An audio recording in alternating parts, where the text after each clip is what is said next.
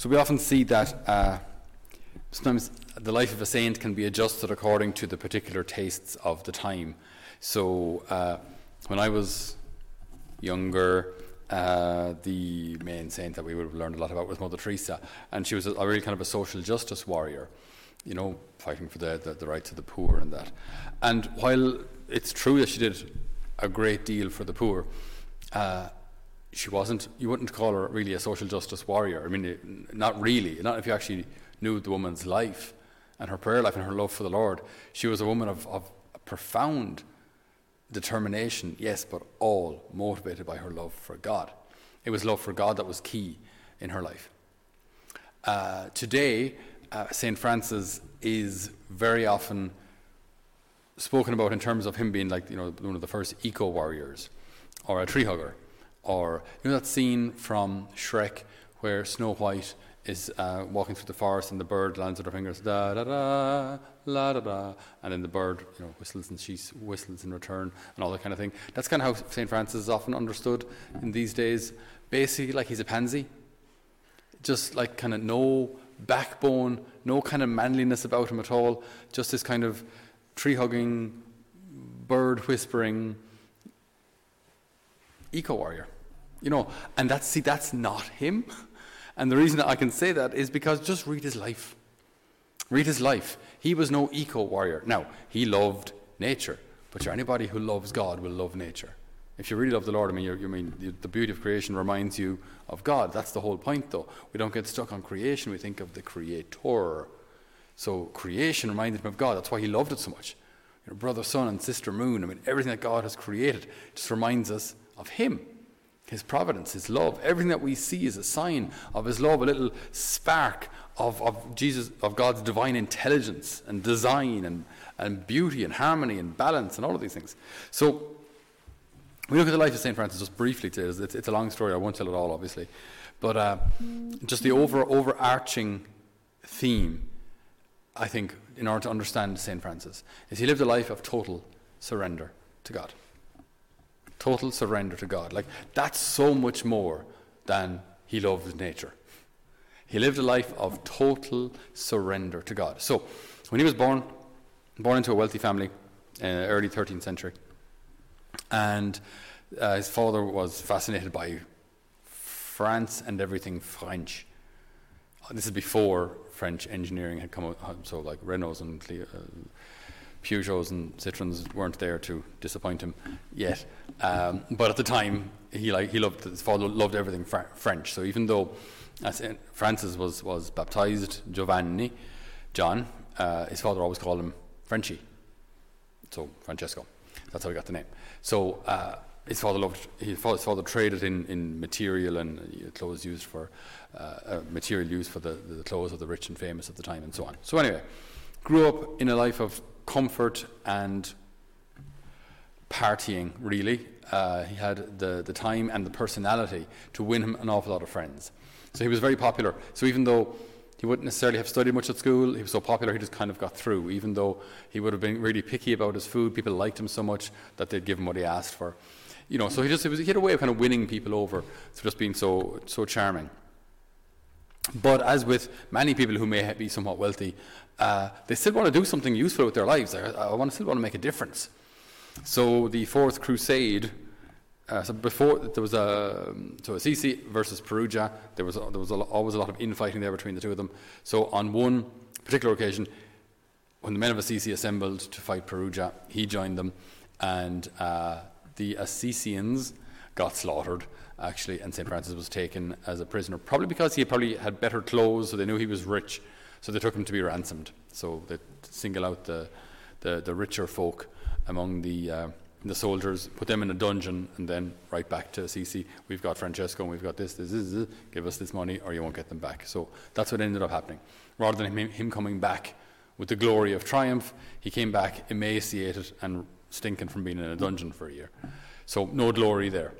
But re-embraced again the life of excess and partying and so on. Then there was the Fourth Crusade. So he decided, I'm going to make a name for myself. So I'm going to get armour, because all knights need armour.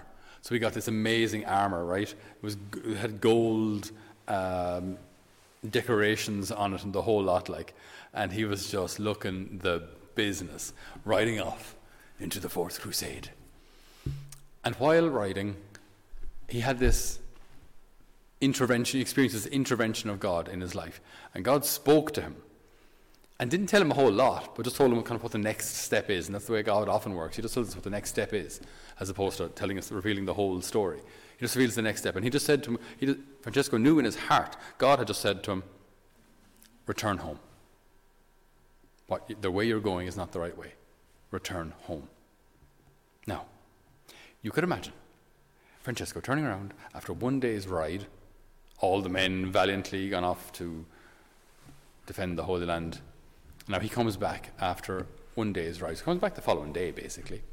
You could imagine the talk in the parish, right? The talk in a small little town like Assisi. Hey, look at Francesco. Jenny, he wants to go to the Holy Land. He didn't make it out of the parish. You know, like he would have been the absolute laughing stock. Okay, and an embarrassment to his family, and all this, regalia and armour and the horse and the whole lot, and all kind of for nothing. So now he's home, and God told him return home, but he didn't explain the whole story. So Francis is somewhat at a loss. What am I supposed to do? So I'm not supposed to go to battle. What am I supposed to do? And so he starts praying, and starts praying a lot. And he goes to the church known as San Damiano, which in English is actually St. Damien. Most people don't know when they see the cross San Damiano. They think it's just it's a one big word. No, San, Saint, Damiano, Damien, St. Damien. So he goes to church St. Damien, and he feels the Lord, or hears the Lord speak to him, who tells him, rebuild my church. Rebuild my church. So Francis, typical Francis, kind of impetuous and all or nothing kind of guy, decides to go to his father's store and sell some of his rolls of material at a knockdown price in order to raise a bit of money to pay for the restoration of the church of St. Damien, San Damiano. So his father hears about this and is absolutely furious, accuses his own son in public of stealing. So he brings him in public to the bishop, right, and says, this is my son, and I want him to return the money that he stole from me and renounce all of his rights as an heir, for I am embarrassed by the sight of him. And the bishop says, well, okay, give the money back, because in fairness, that's kind of stolen. It was your father's material, it's not yours, so give the money back, which Francis promptly did. But then he took one step further and somewhat, removed his garments in order to say, I renounce also all of my inheritance. I embrace poverty. And it's, again, you see, like, there's no pansy eco-warrior thing going on here. Like, this is, his decision to follow the Lord was 100%. So, I renounce everything.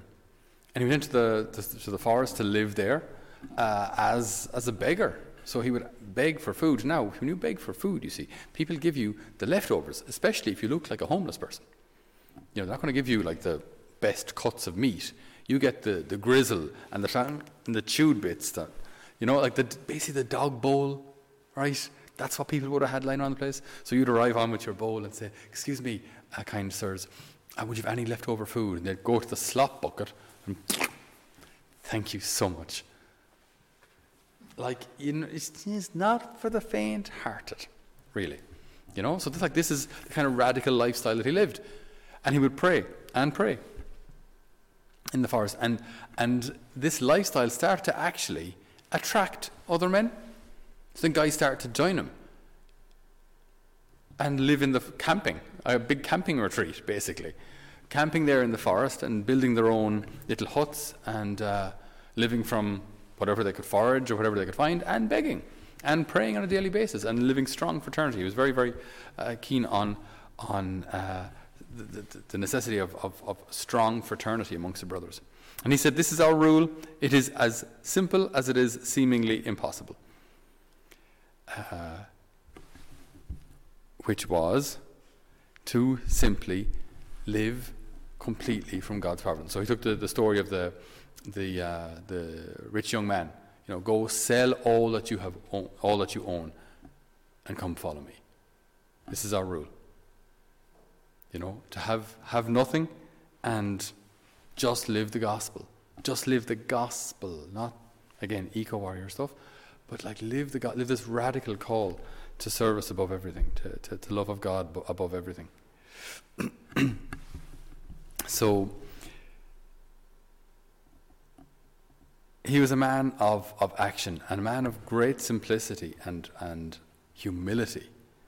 So much so that on one occasion, one of his brothers, his hood was stolen by someone, and Francis made him run after the thief and give him the rest of the tunic, because obviously he's cold.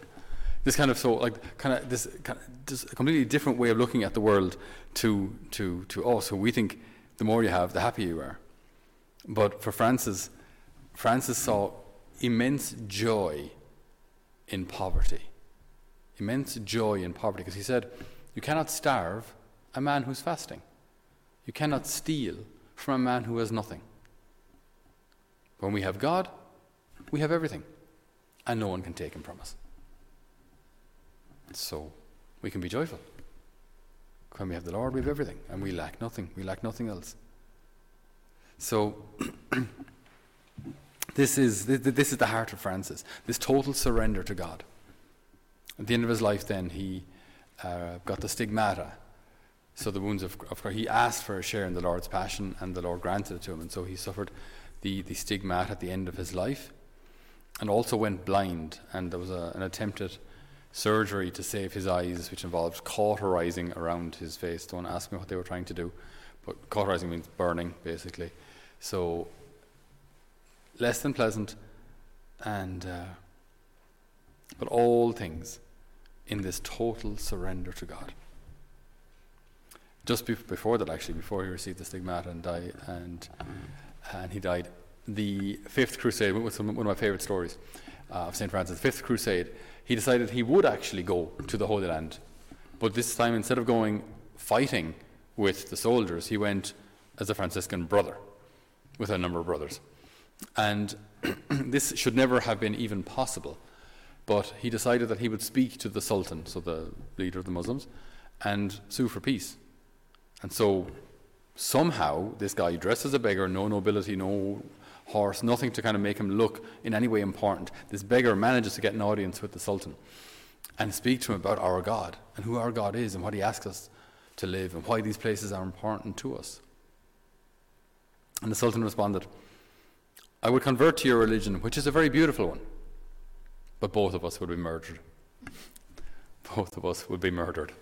So, sorry.